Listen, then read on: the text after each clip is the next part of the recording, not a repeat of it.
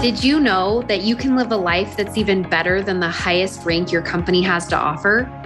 My name is Emily Gibson. I'm a master network marketer and a certified life coach. There is more beyond the rank. And if you're willing to go with me, I can show you how. Let's go.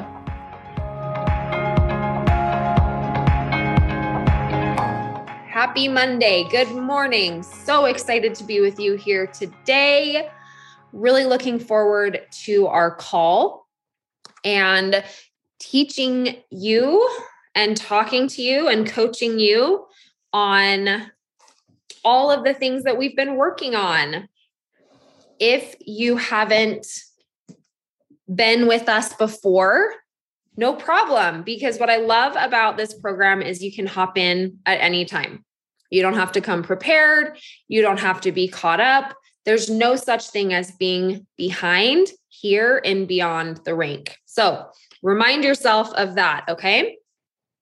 Last week, we talked about resisting the urge.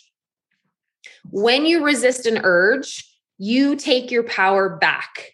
So I want to talk about that for a minute before we start coaching today, because this is a super, super important skill that you are going to master that's going to change your life, okay? So when I talk about allowing the urge, last week, for example, we talked about picturing yourself as you are now, and then picturing your future self and who you want that person to be. And making sure that you're making decisions for your now as this person is in the future. All right. We use the example of if you are someone who wants to have 50 to 100 people ordering on your team, that you need to make decisions as if you are already that person. So if you are already that person who has 50 to 100 people on her team, what is that person going to do today, now, with her actions so that she can step closer to being that person? If you are someone who has 10 people ordering on your team right now, and you think it doesn't matter what I do right now, I'll do those things when I have 50 to 100 people ordering on my team. That's where the thought error is, okay? Because if you are making decisions as someone who has 10 people ordering, how will you ever become the version of yourself that has 50 to 100 people ordering? It's impossible, right? We have to, that's when you have thoughts, when you choose thoughts like, it doesn't matter. I don't need the money anyway. It's not going to make a difference. That's listening to your lower brain that's trying to be efficient, conserve energy, seek pleasure, and oh my gosh, seek pleasure, avoid discomfort, and conserve energy. We want to use our prefrontal cortex, which is our higher brain, our brain that is our decision-making brain. We want to use that brain to make our decisions to get to our future self, right? And when we make a mistake and we give into an urge, for example, one of the individuals that I coached on Friday said she liked to have a glass of wine at night to relax and calm down. I have many people tell me this after even top diamond leaders. They'll say, I give everything to my team and I want to have a glass of wine after a team call. And when I do that, I don't send my messages. I don't do something after that's going to drive my business. And so resisting this urge is what gives us power back over ourselves so that we can use our higher brain, our prefrontal cortex, to make our decisions. Okay. So we talked about the urge jar, and the urge jar is when you feel the urge to do something instead of feeling the negative emotion that you're feeling. For example, if you want to, let's say you woke up this morning and you thought, all right, I'm all in. I am going to make this month end amazing. And I am going to make sure that my team grows by 100 points or 10 points or 50 points before the end of the month. And Then you sat down and opened your phone and you thought, actually, I think I'm going to check Facebook first. I think I'll scroll Instagram. I actually have some laundry to do. I think I'll go do that.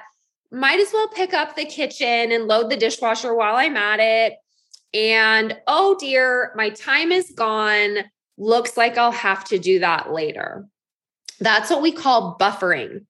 There was a negative emotion that came from going to do your work, and then you buffered, meaning avoiding negative emotion with things like doing the dishes, scrolling social media, picking up the house, doing anything other than be uncomfortable and feel the discomfort of trying to work and do what you wanted to do that was taking you outside of your comfort zone.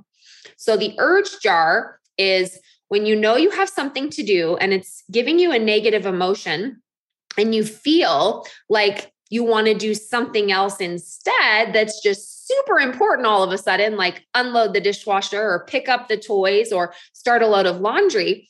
Instead of giving into that urge to do those things, you get a jar, a glass mason jar, or whatever you have in your house, a bowl. And then you can get little marbles, or you could get those fuzzy little puffy things that they have at the dollar store. And every time you resist an urge in that moment, you put a little marble in the jar. And when you resist an urge 100 times, the urge will become less powerful over you and you will become more effective. Now, when I talked about this and taught this on Friday, I had a lot of people say, how do you allow the urge? How do you do that? And what I want to say to you is that you just keep practicing. Now, what I love about the urge jar is when you make a mistake, you can see here, I know the sun is kind of coming in and that's probably better for you. Your version now has something that it likes to do when it feels uncomfortable, right? So maybe you want to grow your team by 50 points before the end of the month. And you sat down to do it this morning and you thought, I'd better go and organize the toy closet, right? That would be a mistake because we're buffering the negative emotion of being uncomfortable. And so when you make a mistake, you don't empty out the jar.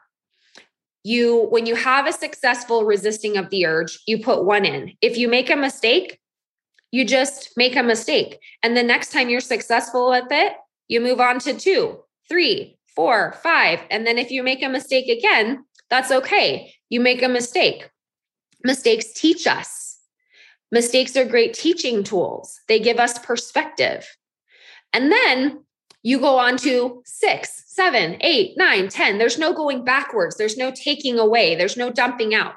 You just make a mistake and then you pick up right where you left off. Okay. So with these urges, we have to allow them, right? And it might be something that you're like, no, I can't even stand feeling the urge. But what I want you to know is I want you to think about, riding a unicycle. Does anybody know how to ride a unicycle? Put it in the comments if you've ever ridden a unicycle before. I've never been able to ride a unicycle before, but I think that if I practiced it 100 times, I would be able to figure out the balance of a unicycle because I figured out the balance of a bicycle. I've figured out the balance of those hoverboards that my kids have.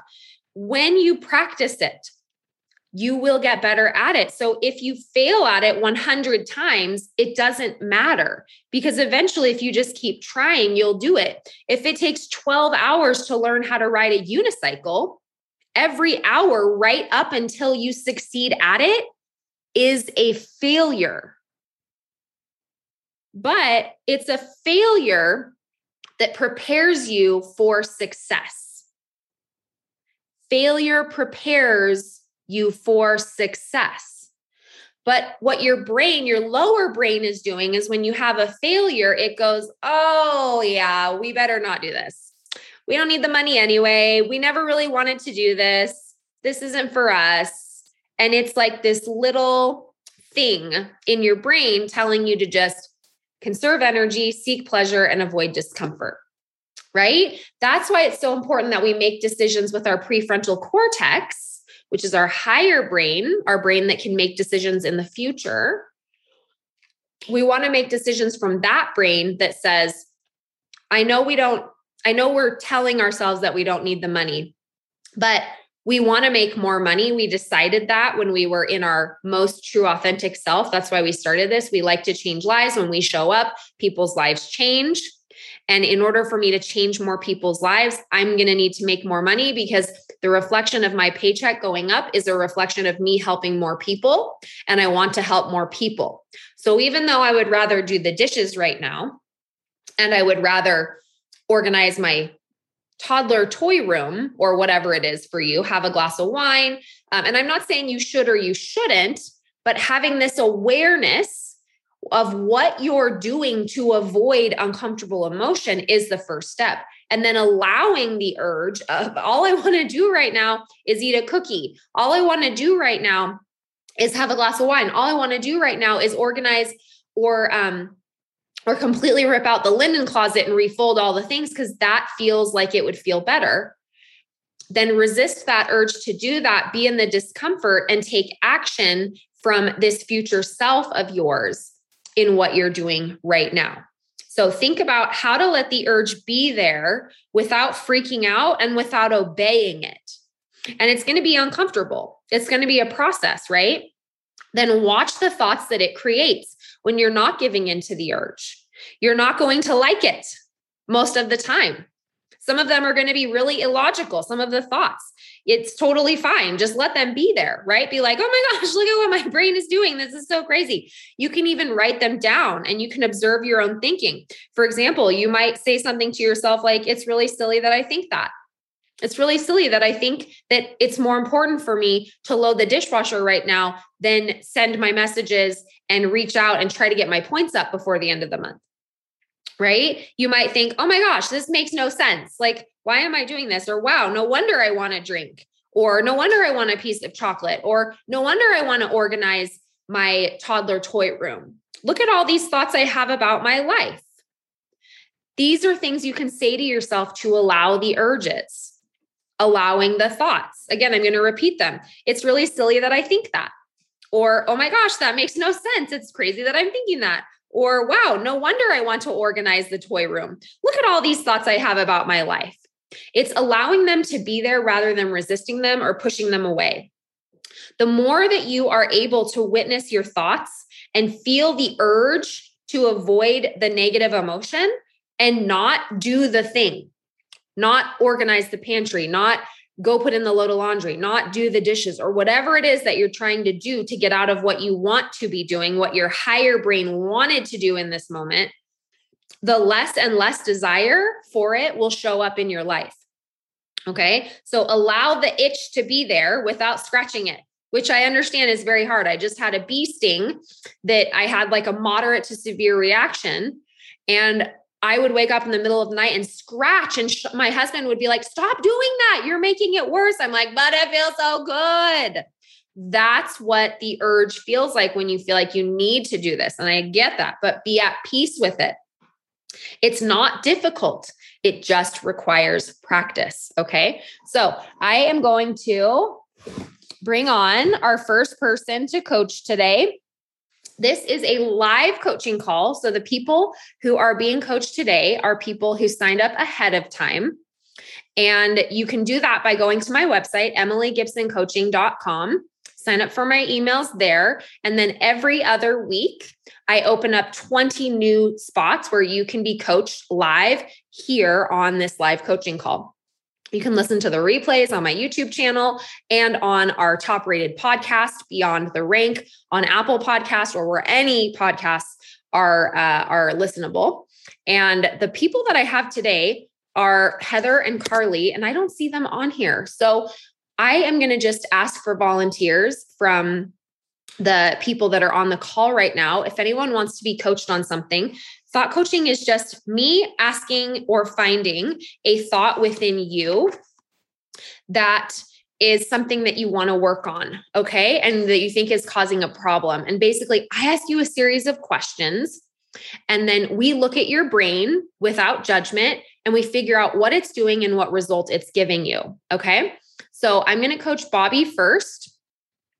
And Bobby, if you can turn your camera on, and there she is.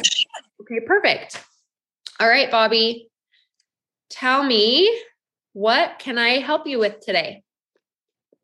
Okay, so you're definitely going to have to do some digging because I don't know. Perfect. I don't know where the block is, but I know there's definitely a block. Okay. So I feel completely stuck in, I increased my rank or my points back like 8, 9, 10 months ago. And I've never been there again. And I'm like clawing at keeping my rank every single month since. So there's obviously a block, but I don't know what it is and how I can get even past it. Okay. So I feel stuck is a thought that we can put into the model. And I think it's the one that we should start with. Doesn't have to be the one we end with, but let's just start with I feel stuck. When is the last time that you remember feeling stuck? Like, when's the last time you thought that? Today. And what happened? Like, what happened to make you feel that? Was there like something that was like a trigger for it? Like you opened up your back office or saw your points, or what was the trigger for it? Probably the trigger was that I was doing the work and still not seeing the results or effects that I wanted to see. What are the result? What's the result you wanted to see today? I wanted to see my points higher. Where are your points today? They are at 253. Okay. So points at 253. The circumstance part of the model is the boring part. There are no juicy details. There's nothing exciting in the circumstance. It's literally just a fact, right? So we in the circumstance line for your model, we wouldn't put like my points aren't where they want them to be, right? Like that would be a thought. The circumstances, my points are 253. It's not juicy. It's not exciting. It's super boring, right? And then your brain encounters that circumstance. Like you opened up your back office, you pulled it up on your phone. Which one did you do? How did you know your points were at 253? I pulled it up on my laptop. Okay. So you opened up your laptop and you saw your points and you thought what? That's really disappointing. That's really disappointing. What's disappointing?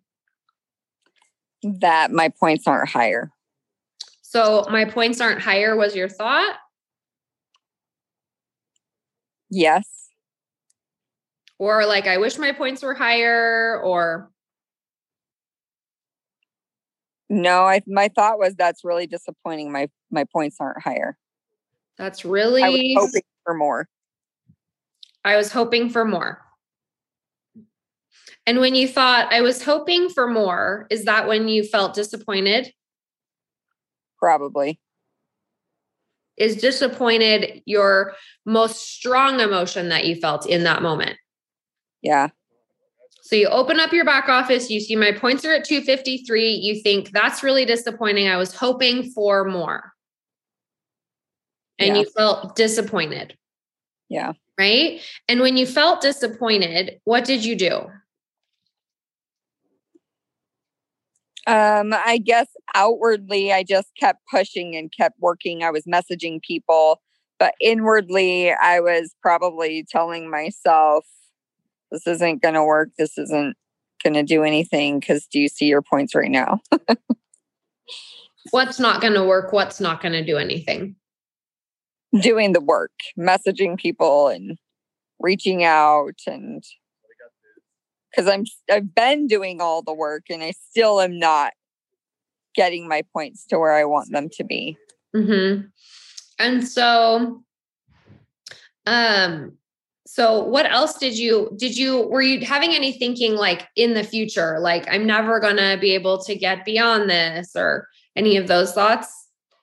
I don't allow myself to think those thoughts, but probably deep inside, I have them all the time.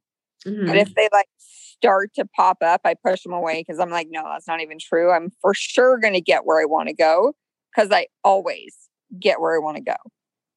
Okay.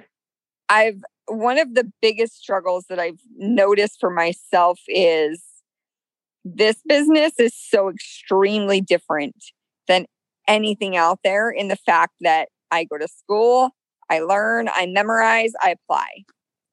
And you can't just learn, memorize, apply the knowledge you've learned as in like, I got it from a book and now I can pass my test kind of Why thing. not? Why not? Explain to me why not. I mean, maybe you can now that you're saying why not. Well, let's just explore it, right? Like explore why your brain is telling you that all those things are true that you just said. Well, I mean, so I guess where I'm kind of coming from is that I don't have the relationships that I feel or think or believe that I need to have to bring this business to the next level. I don't, and that's not something you can just memorize. Like you have to. Why not? Do it. Because it's not something I'm reading from a book. There aren't books to read on relationships. Oh, I'm doing those. Yeah.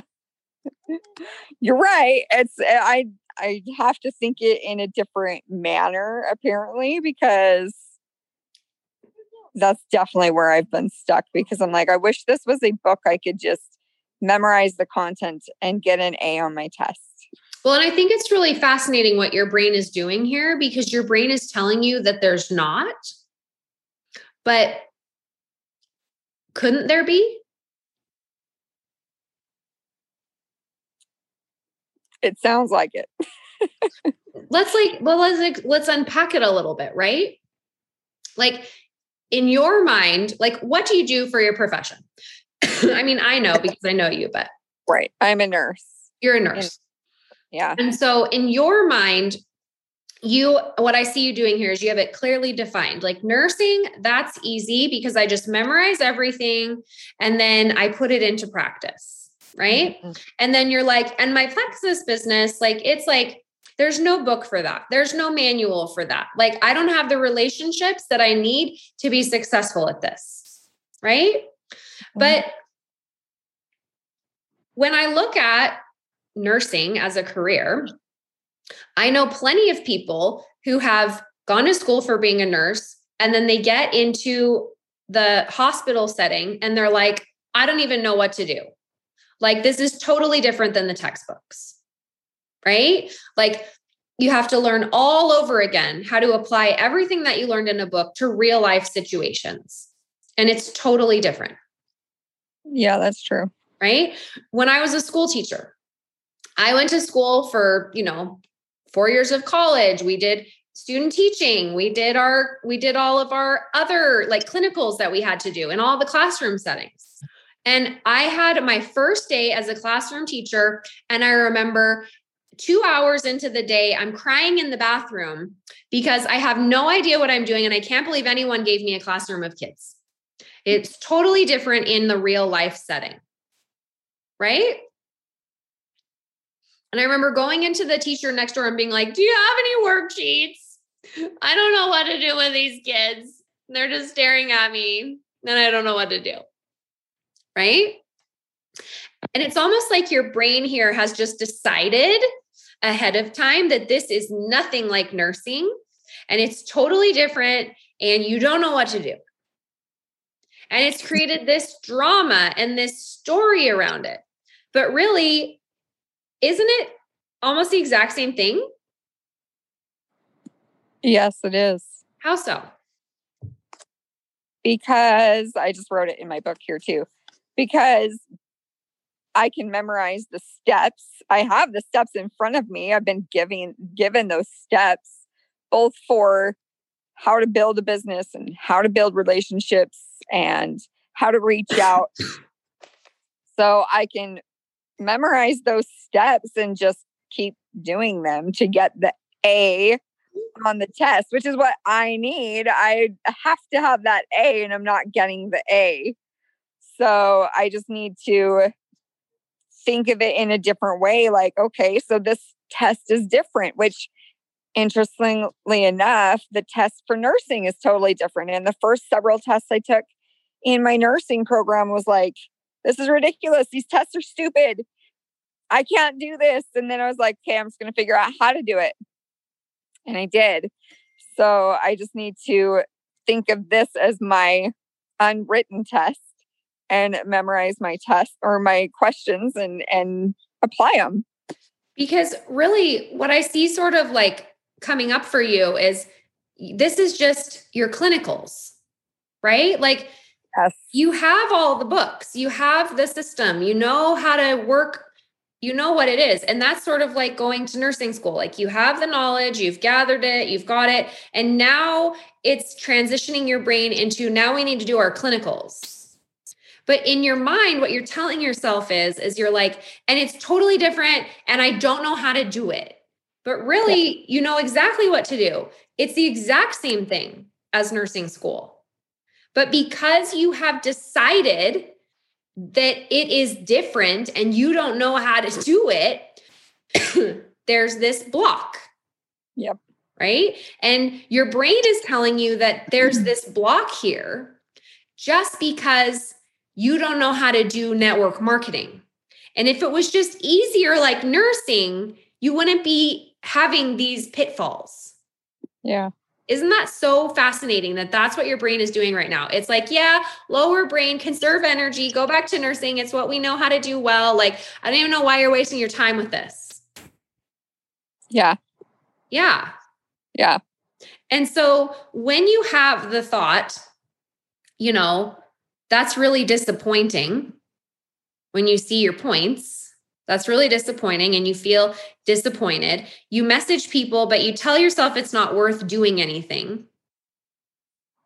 Do you continue to look at your points or look at all of the people who aren't ordering? Like, did you do any of that this morning?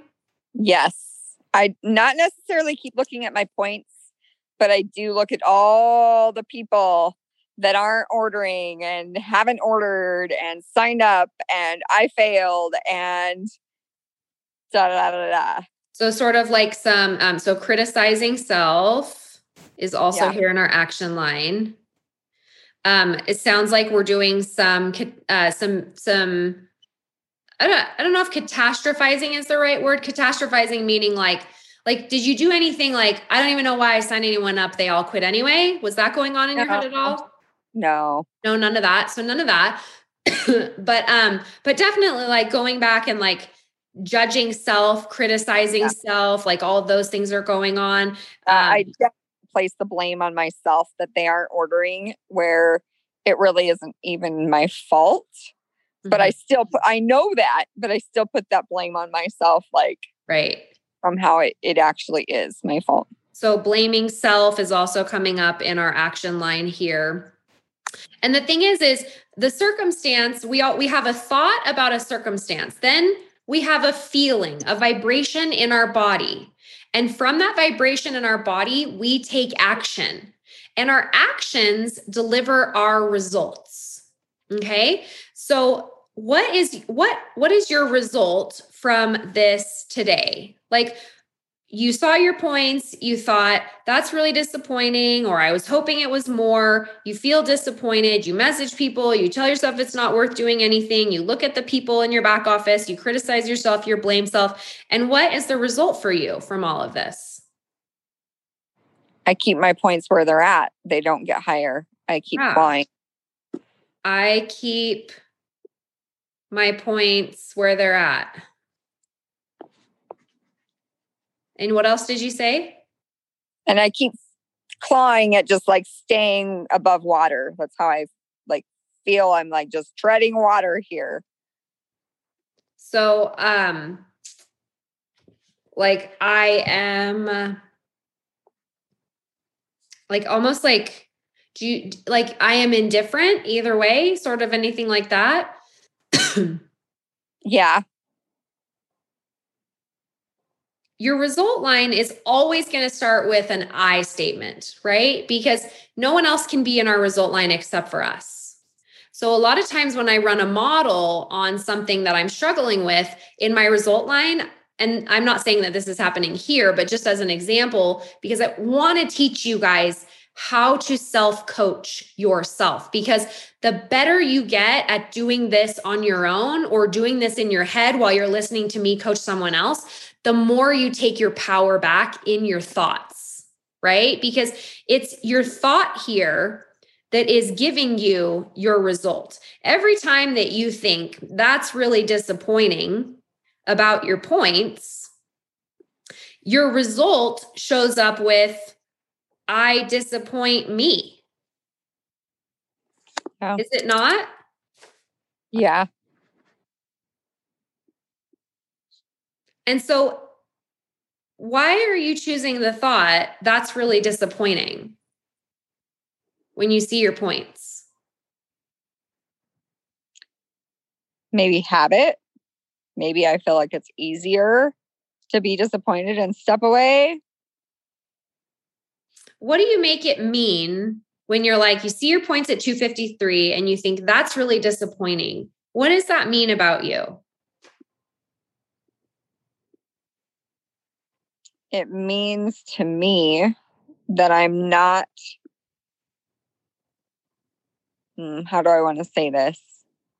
That I'm not who I am wanting myself to be. I'm not where I should be. I'm not where I should be. Where should you be? I should be a Ruby by now. Why?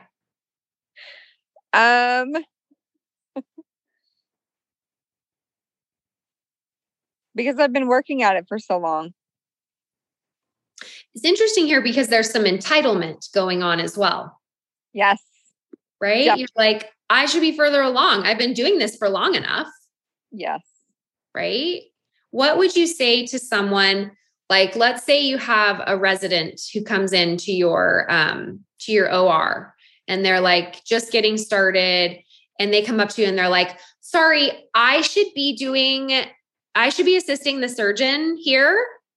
And like I've been in school for, like 7 or 8 years and like I should be doing the surgery right now. What would you say to them? I would say that's really inappropriate. Why? Because you're not where you think you are. That's not your place yet. Interesting, right? Yeah. What's coming up for you as you apply it to this situation? Giving myself grace. How so?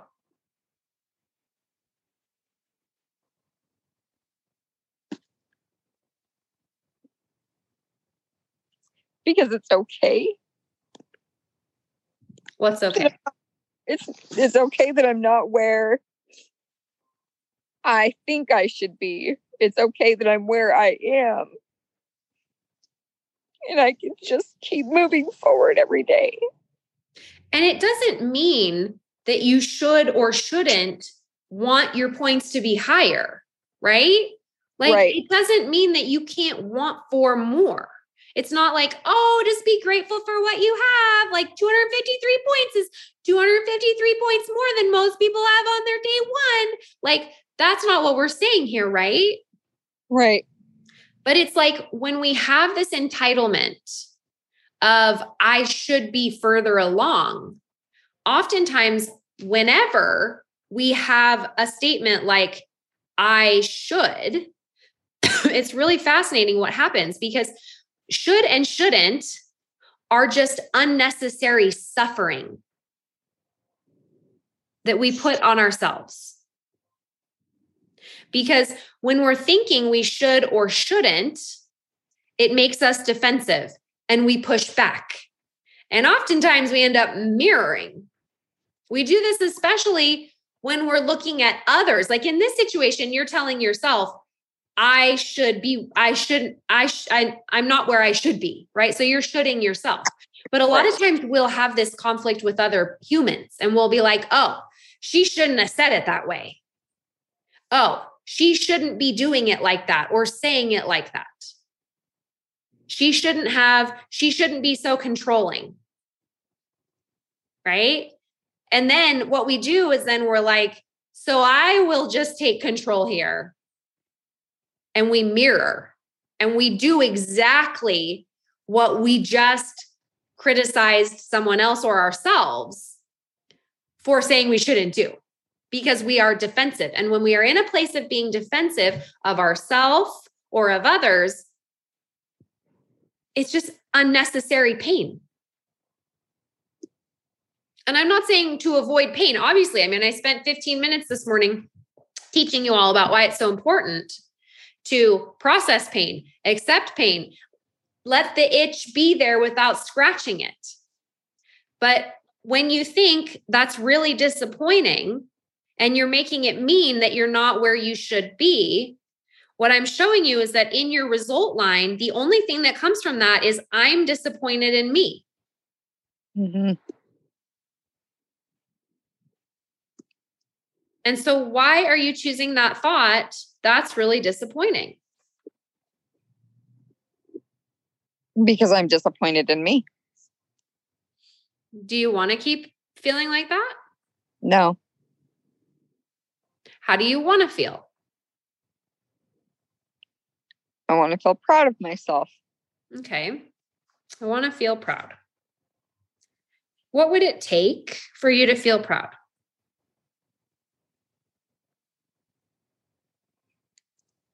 To notice the things that I am doing. One thing that we can do to notice the things that we're doing is we can say, what's also true? That's a question I like to ask myself in a situation like this. So that when you are thinking, oh my gosh, I'm so disappointed in myself, we can say, what's also true though? I check my back office. I check my perks. I message my people. I follow up. I do my reach outs. And we can either think, I'm so disappointed at all of that, or we can think, I feel proud of me.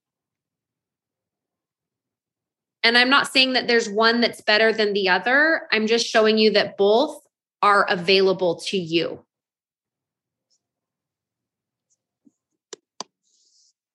And when you choose the thought, I feel proud of me or I'm proud of me, what feeling comes?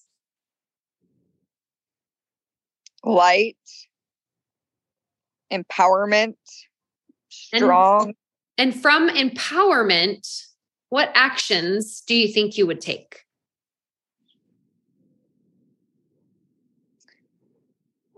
I think I would probably take the actions of being the kind of person that people want to be reached out from. What does that look like? I think it looks like I think an empowering person is able to empower others. And so if I am empowered, I can reach out and empower others. But if I'm not empowered and I reach out, then they are going to feel that heaviness too. Like, oh, I got to get this done. I have to do this. This is so hard, rather than we can totally do this. It's going to be hard, but we're going to get to the top. And we already know that every time you pick the thought, that's really disappointing, that the result is, I disappoint me. Yeah. And so you can absolutely pick it, but you can also pick the thought, I feel proud of me when I fill in the blank, right? Yeah. And so a lot of times we feel like if we're not where we think we should be, we feel like it would make it better to like shame and blame ourselves. We're like, oh yeah, let's tell ourselves how much we suck. Let's tell ourselves how horrible we are and how we should be further along. That will make it feel better. Heap, heap, heap, heap, heap. But it never does. It's a thought error. That's what we call a thought error. And it's our brain lying to us because it thinks it's trying to help. It thinks it's making it better, but it's not. And so we have to interrupt it, right? And so anytime that you see yourself going down this same habit and picking that thought, that's really disappointing, right? It's almost like it's like this authoritarian part of you that I'm observing, that you're like speaking to a child, almost like you're like, that's really disappointing, Bobby. You should pull it together. Yes. But what if instead you had compassion for yourself? Because it's going to happen again. It'll keep coming up because it's this memorized model that you have. It's like a manual that it's like you just open it up. You're like, okay, page 33, here we go. That's really disappointing. Right? Yeah. And so resisting the urge here of giving into indulgent thinking is what I think would serve you really well. Because your indulgence is coming when you're like, yep, and we should be further along. And if this was just more like nursing, then we would have a manual, and there's no manual for this, and da, da, da, da, da. And it's this indulgent thinking that's causing you all this pain.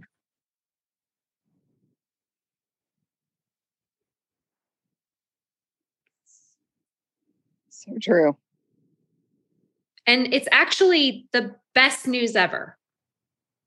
It is actually the best news. Why? Tell us why. I can change it. It's yes. It's not something I have to live with. I can absolutely change it. And again, it will take work and effort and time, but I'm okay with that. Like I'm not afraid of doing work. And aren't you putting a lot of work and effort and time into doing it the way you're doing it right now anyway? Yes.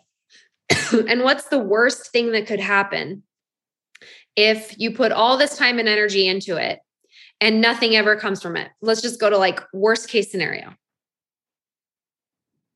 I mean, what would you feel? I put in the effort and it didn't increase me to where I want to go, but it's going to increase me in myself. It's going to improve myself. But let's just say none of that happens. It's a total failure. You put all the time and energy in, and you think what at the end?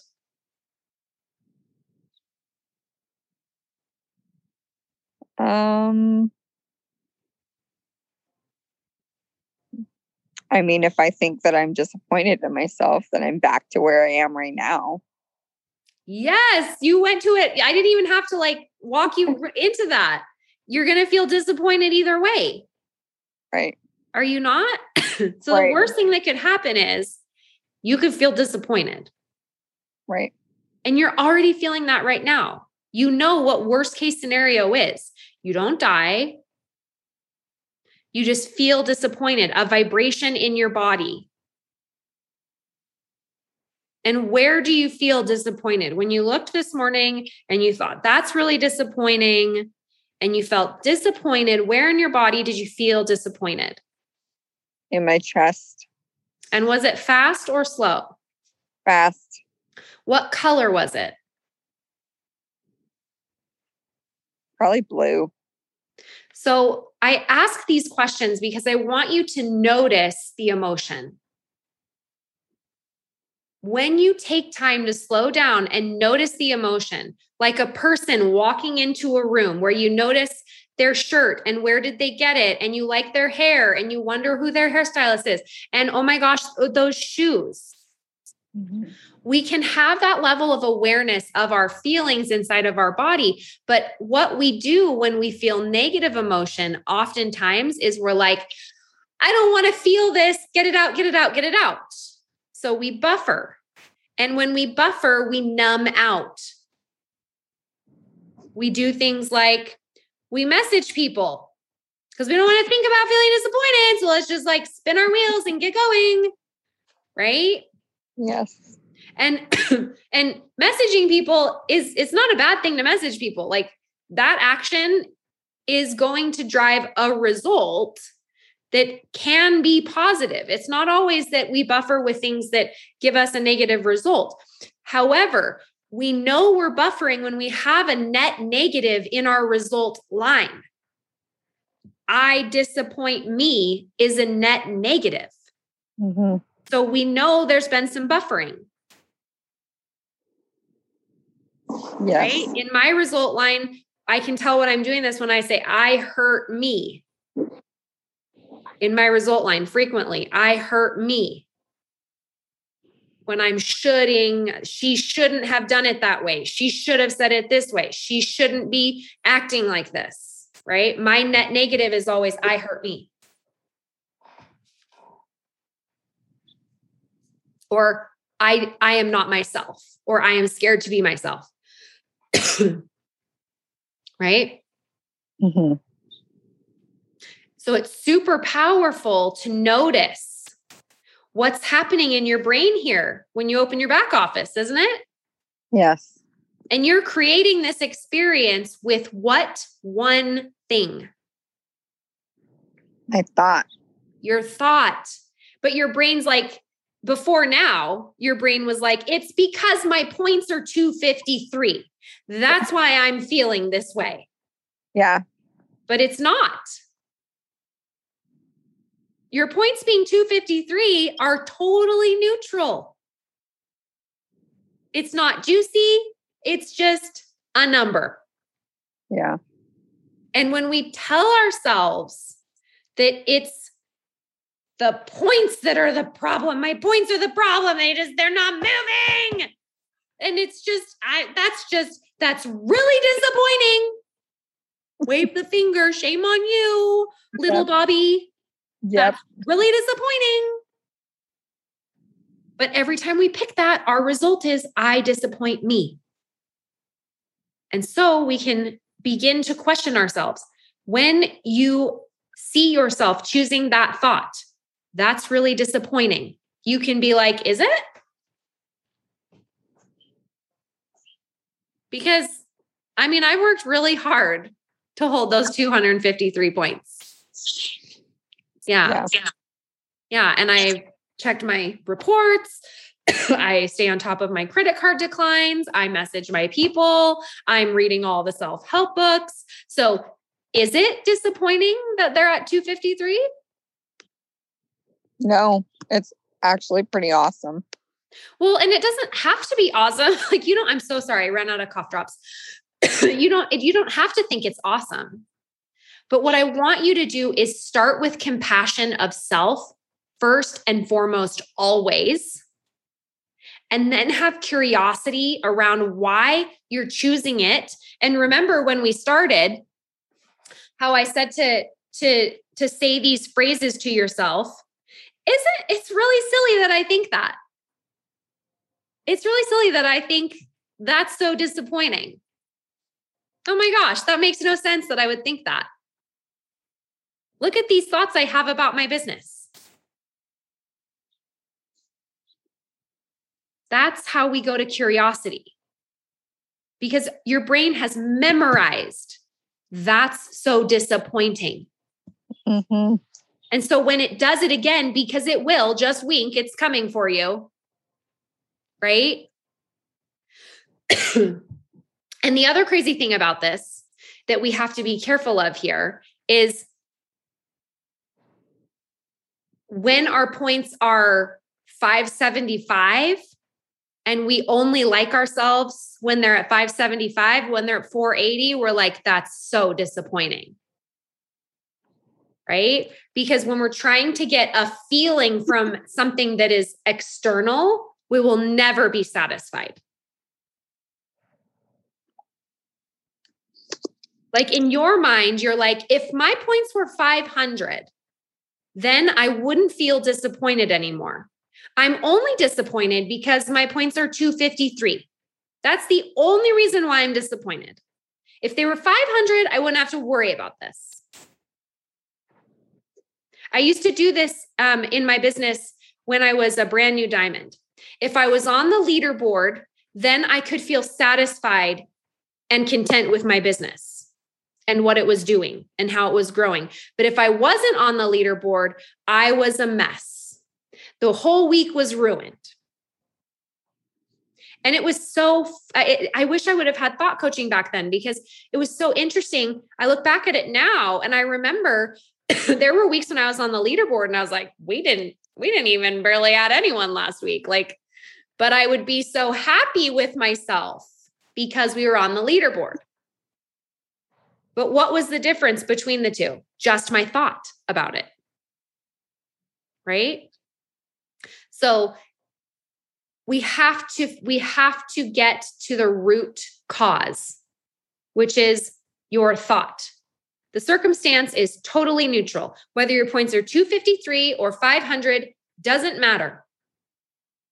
You're not going to feel better when you're at 500 points. You're not going to feel any better at 500 points than you are at 253. If we don't address and acknowledge the thought that you choose about yourself, is that's so disappointing, because you'll be sitting at like a 2,000 point emerald and you'll be like, that's so disappointing. Yeah. It will never be enough. Yeah. Because we have to own and take accountability and ownership of our thinking. And do we want to be someone that believes that's so disappointing about ourselves? No. So we have to do the work of acknowledging it, noticing it, feeling the feeling of disappointment, processing it, allowing it, noticing what it looks like, feels like, sounds like, and then releasing it. And we do that through compassion. The urge jar. I feel the urge to indulge in my negative thoughts, but I'm not going to. Because isn't that just so silly what my brain is doing? It's just so silly. Look at all these thoughts I have about my life and my business. So crazy. Look at all these thoughts. Just look at them. They're just there. Just look at them. Instead of fixing them, we just look at them. Look at all of them. They're just buzzing around like little bees. So annoying. Or whatever you want to think, But compassion of self and then curiosity. Why am I doing that? It's just so silly that I'm doing that. You've totally got this. Look at all this awesome stuff you unpacked today. Thank you. You're welcome. Okay. Raise your hand if you would like to be coached next. You can go to, it's under the reactions here. Oh, Whitney is going to be coached. Okay, Whitney, you figured it out. Whitney, you can unmute yourself. Hello. Hi, Whitney. How are you? I'm doing good. How are you? Good. So good. I'm your other person didn't show up. I know. Right? It works out. I'm always like, get on the calls, because sometimes people don't show up and then you get to be coached. I can't believe that it actually happened. I'm like, I'm just going to be on every time and see what can happen. And here we are. Hi, Lee Gibson. Yes. So good. Okay. What can I help you with today, Whitney? Okay. Well, I have been in my business for 2 years, and it's Plexus. And I haven't seen the kind of growth that I think I should, which this is kind of branching off like exactly the person right before me. And if I really look at it, I know it's because I'm not doing enough income producing work and doing more just, listening to calls like this or other stuff that's kind of, it's easy to do while I have 4 kids that are 4 and under. So it's easy to listen to this while I'm doing dishes or cleaning the house or, any sort of thing like that. But then when it comes to sitting down and doing the actual work, it's been either hard for me to find the time to do it, or when I do it, I sit down, and I get really overwhelmed about what I should be doing. As far as I feel like I'm in my cold/warm market right now, not like, I've been doing this for 2 years, right? So people that I know or would have been in my like normal circle of influence, I've talked to them, you know what I mean? And I don't want to keep beating dead horses. And so just when I try to start talking to new people, I start freaking out. And I know a thought that I've had that is ridiculous that I need to replace is, me reaching out to somebody new. I have to do it exactly the right way so they don't get a bad taste for the whole network marketing industry just because of my one message. Like, I don't want them to roll their eyes and be like, oh my gosh, another one of those messages, and that sort of thing. And that's kind of where I'm at right now.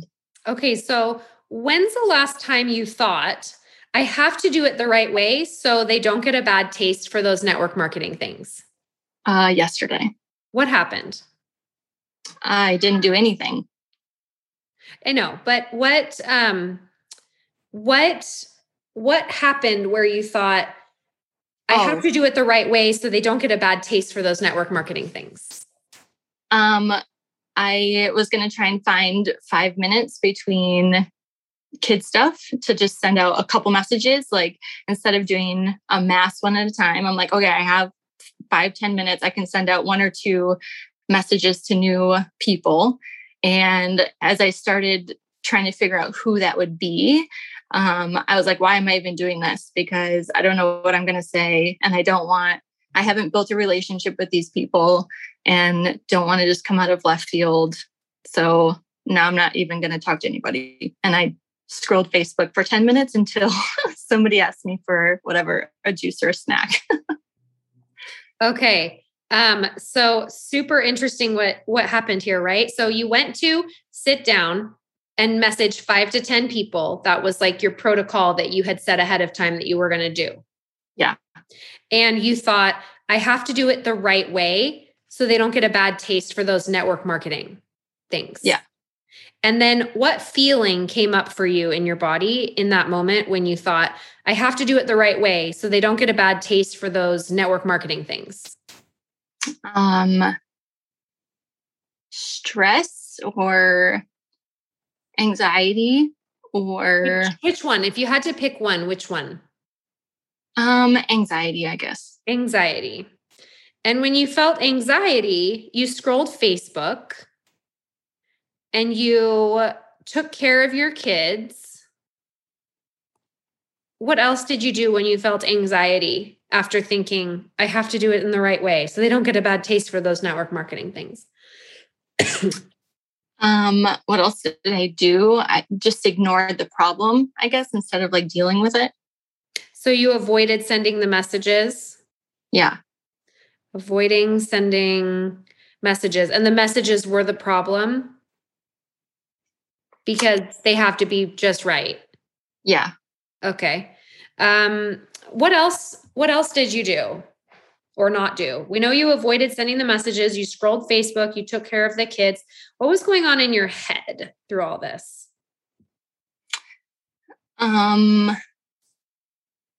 Like if I don't do those things, it's not going to move forward. And like people just aren't going to come talk to me. Like I need to do the reaching out. Mm-hmm. So, a little bit of maybe some catastrophizing, like looking down into the future, like I'm never going to be able to do this if I don't do this, right?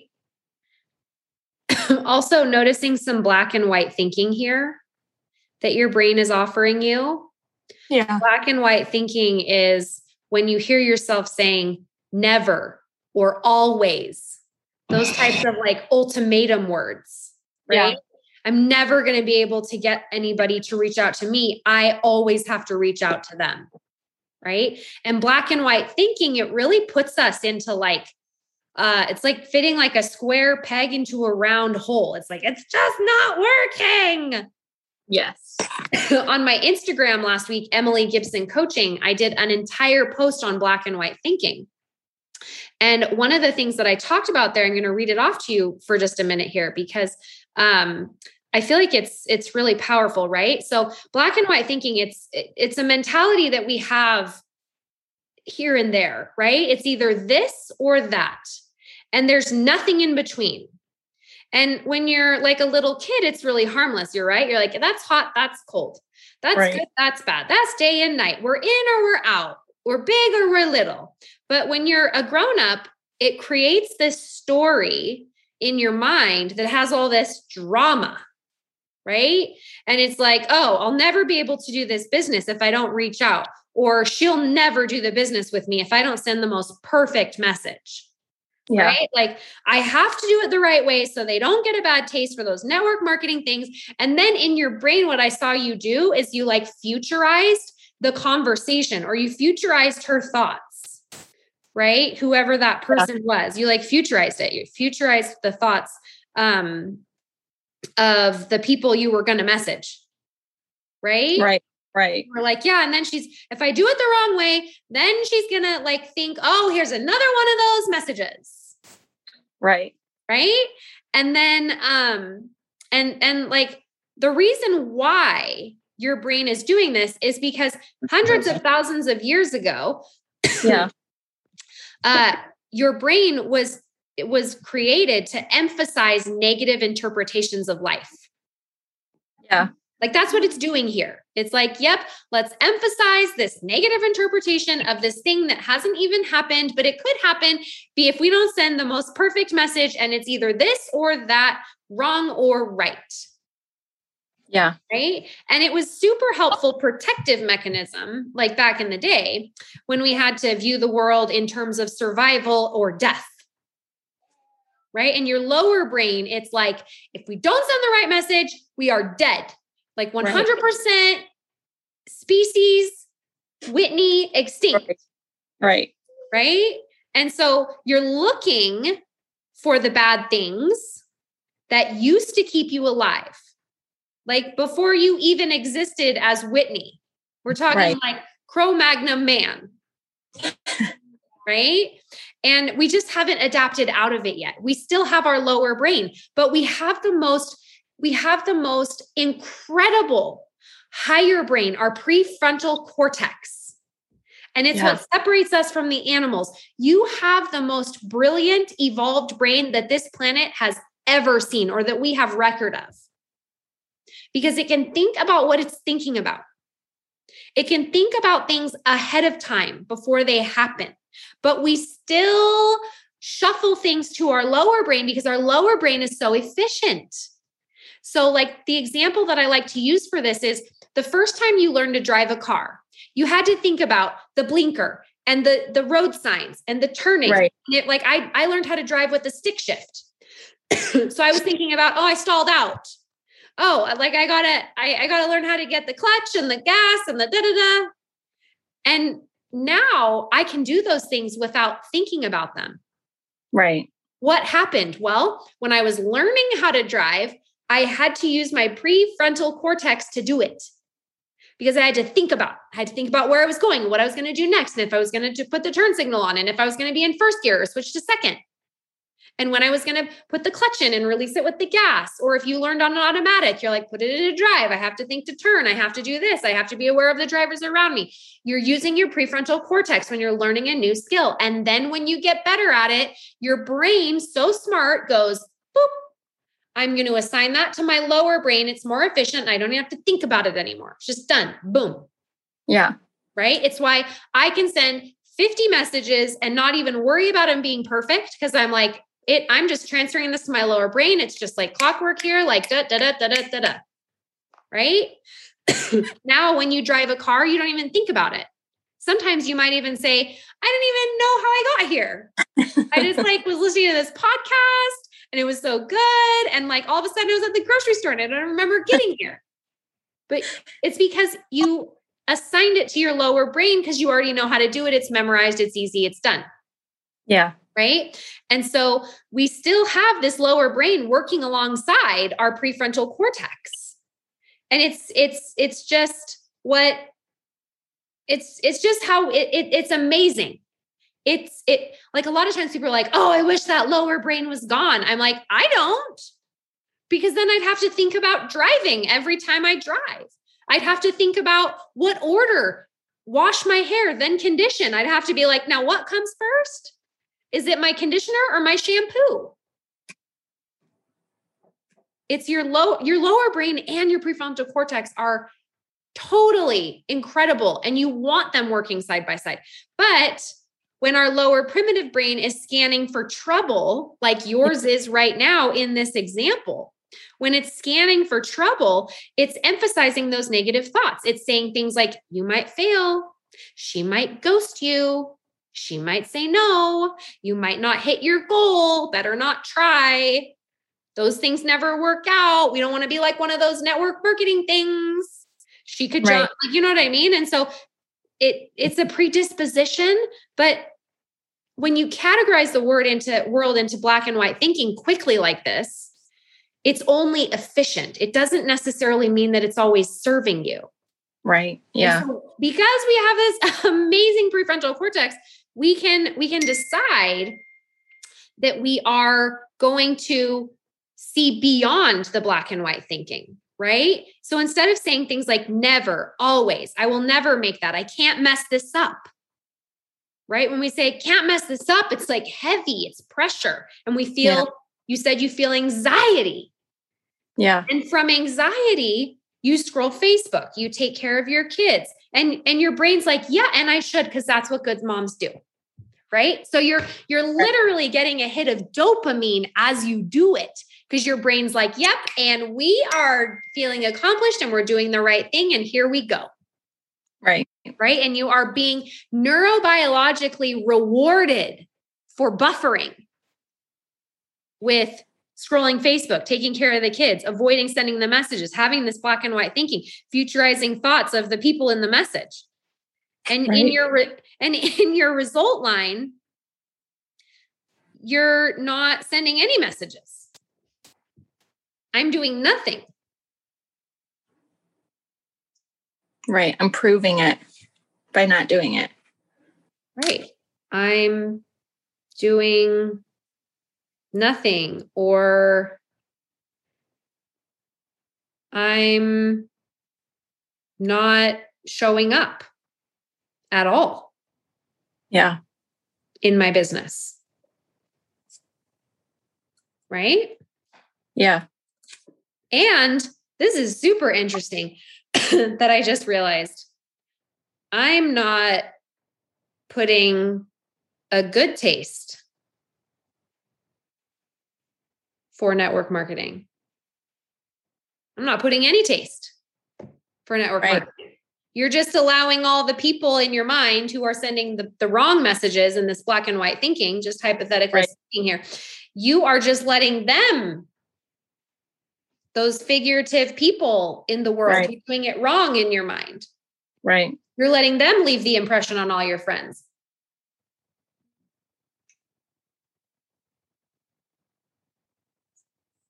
Wouldn't it be so cool if you sent messages from your most authentic self and changed that interpretation of everyone in your life? Yeah. Could that be true? Is it possible that you could send an authentic message that would change, that they'd be like, oh, well, I don't like those other people, but she doesn't ever bother me. Yes, I like that, but it has to be the perfect message. Oh, yeah. See, our brain's like black and white, hold tight, white knuckle grip. Right. Why does it have to be the perfect message? We're just circling back to the beginning, so I don't screw it up, but that's still just the black and white thinking. What happens if we screw it up?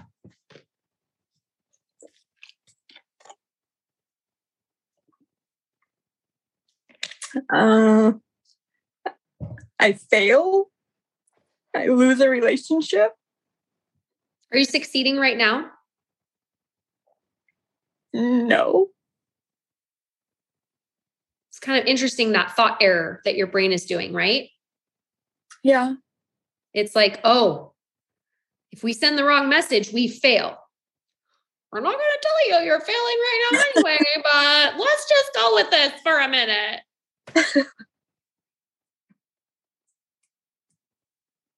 Right? Let's talk about, I'm going to ruin a relationship. Because that one obviously brought up the most emotion, right? You're like, fail, whatever. But then when we're like, I might lose a relationship, that seems to be the instigator, right? Yeah. Tell me about that.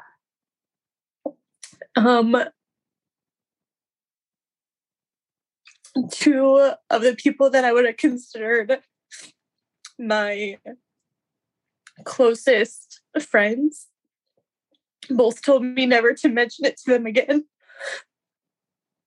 And they don't even want to hear about anything to do with my business, and don't ruin our relationship by talking to me about one of those things. Okay. And I'm going to ask you a question, and I don't want it to come off as bratty or whatever. I really want to know the answer to this question. And so what?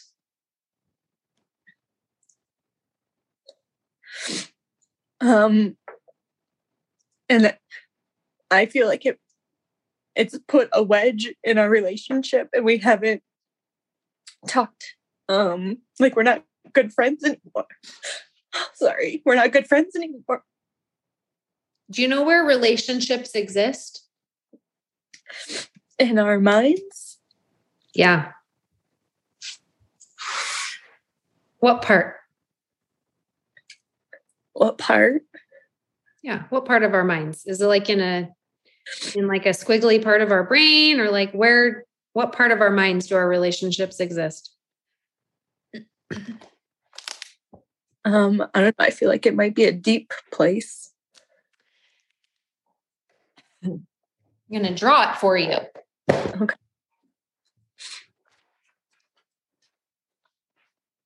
Here's you with your cute bun on your head.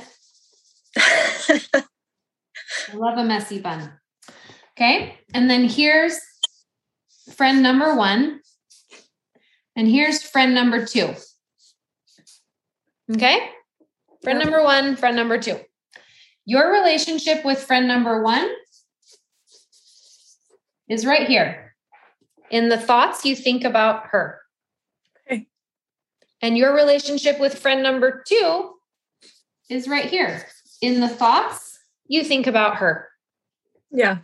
And her relationship with you is here in the thoughts she thinks about you.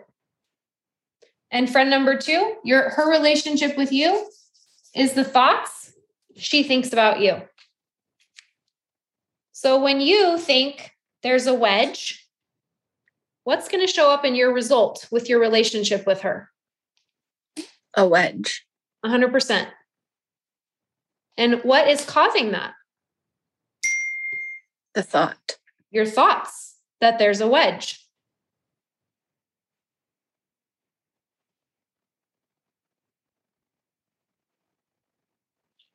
Isn't it?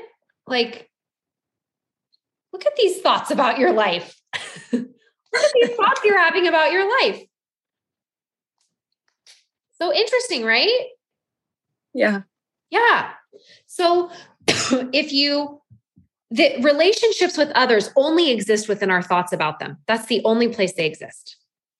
Yeah. We're like, no, it's like in this deep, deep part of us. Nope. It's just in the thoughts we think about them. And they're really, that's why you have a relationship with me.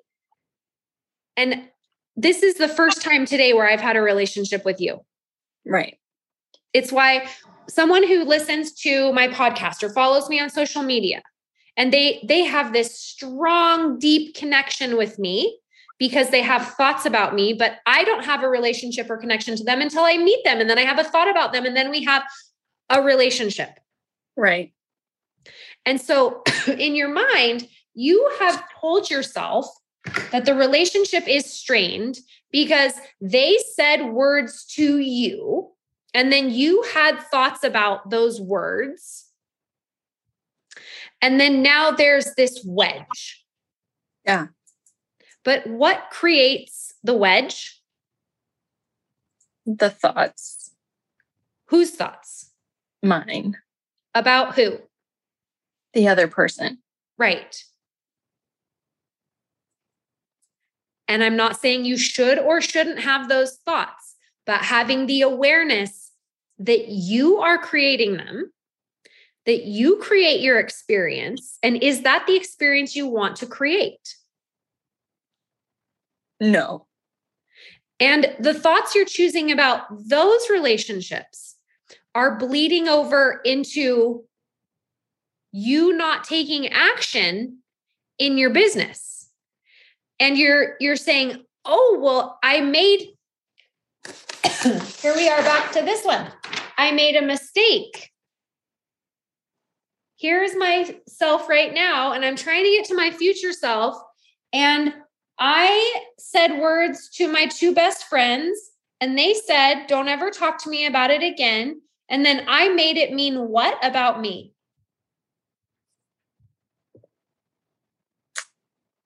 That I don't have the right thing to say?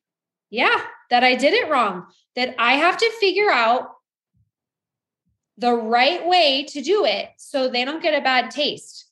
And that's a thought error, because you could have said that same message to somebody else and they could have signed up from it. Is it possible that you could have said that same message to somebody else and they could have signed up from it? Yeah. But your brain's like, mistake, danger. Whitney is going to die. We've made a huge error. Never make it again. This feeling of whatever you felt in that moment when they said that to you, that's in a different model, right? Oh, poor baby. She looks sad. Yes. Whatever. We're going to wrap up. We're going to wrap up so you can go take care of your sweetheart. But whatever they said to you, you had a feeling. And then that feeling, you took action and you were like, never make that mistake again. Right? But what if you did everything exactly right and they just decided to have a thought about it? Yeah. But your brain is categorized. No, we did it wrong. And now we don't know what to say because what we said didn't work. And so now we can't do anything. Right. But mistakes are just part of learning, and mistakes just help us. It's like the unicycle, right? If it took us 12 hours to learn to ride the unicycle, it's a failure right up until hour 12 when we finally get it right. Right? So yeah. The failure is what prepares us for the success. That's good. Yeah. And my favorite thought that I like to cling to in these situations is there's only so many ways I can fail. Worst case scenario is I learn them, I do them all, and then I accidentally succeed. Right. Right. Let's get them all done now. So just get them all done now. You're like, perfect. Made a mistake with friend A and B. One step closer to success. Yeah. Right. And why do I want to believe that put a wedge in? Do I want to believe that put a wedge in our relationship? Do I want to believe that? You totally can if you want to. I don't want to, but I think I have put my own thought in their head, right? That they already had these thoughts before I came to them. Can we control other people's thoughts? No. So there's a thought error again. Your brain's like, yeah, we put this thought in their head. Who puts thoughts in their head? They do. They do. Do you have control over their thinking? No. Can you ever? No. No. Nope, you can't. But we have these thought errors. We're like, yep, and I made them think that. No. Right. You can't make anyone think anything. No. Look at you. You're so amazing. Thank you. Now you're going to have this awareness every time, and you're going to come get coached again. Because we're going to make mistakes. And I want you to remember this chart, right? Every time we make a mistake, we're actually not going backwards. We're going forward. And in order to get here, we're going to make another mistake here. And guess what? We're now 2 steps further along in the process because we did. Right. And with every mistake, we get closer to our future self every single time. Keep walking the path. Keep walking the path. And I never connected those incidents. Yeah. So thank you. You're so welcome. You did it. And remember, every time you mess up, you can be like, yep. So when your brain is trying to go like black and white thinking and be like, there's a perfect message to send here and we have to find it or we can't send it at all. Be like, oh, shh. I remember we have to send the mistake messages to learn the messages that work. Get them out of the way. Get them out of the way. Yep. You're like, oh, got another one. Perfect. Oh, there's another one. Here we go. Just getting one step closer to my future self. Woo! Right? Yes. So awesome, Whitney. So awesome. Thanks for your vulnerability today. You too, Bobby. This was a great call, you guys. It will be loaded to my YouTube in the next 10 minutes. And we have 10 episodes on the podcast now. All of the last week's episodes are on and the week before. And this one will be on soon. I hope you guys have a great week. I will see you tomorrow I don't have my calendar in front of me. Our time tomorrow is at 2:30 p.m. Mountain Daylight Time. That means 3:30 Central, 4:30 Eastern Time, and 1:30 Pacific. I will see you then, guys. Bye. Who is your life coach? If you don't have one, I would be so honored to be your coach. I've created a virtual program called Beyond the Rink that I want to invite you to join me in. We can address challenges, we can work on goals, and we can do it in so many different ways. We have group coaching, individual private coaching, and hundreds of hours of online courses and content that I'm creating just for you. When you're ready to take what you're learning on the podcast to the 10x level, then come check out Beyond the Rink at emilygibsoncoaching.com.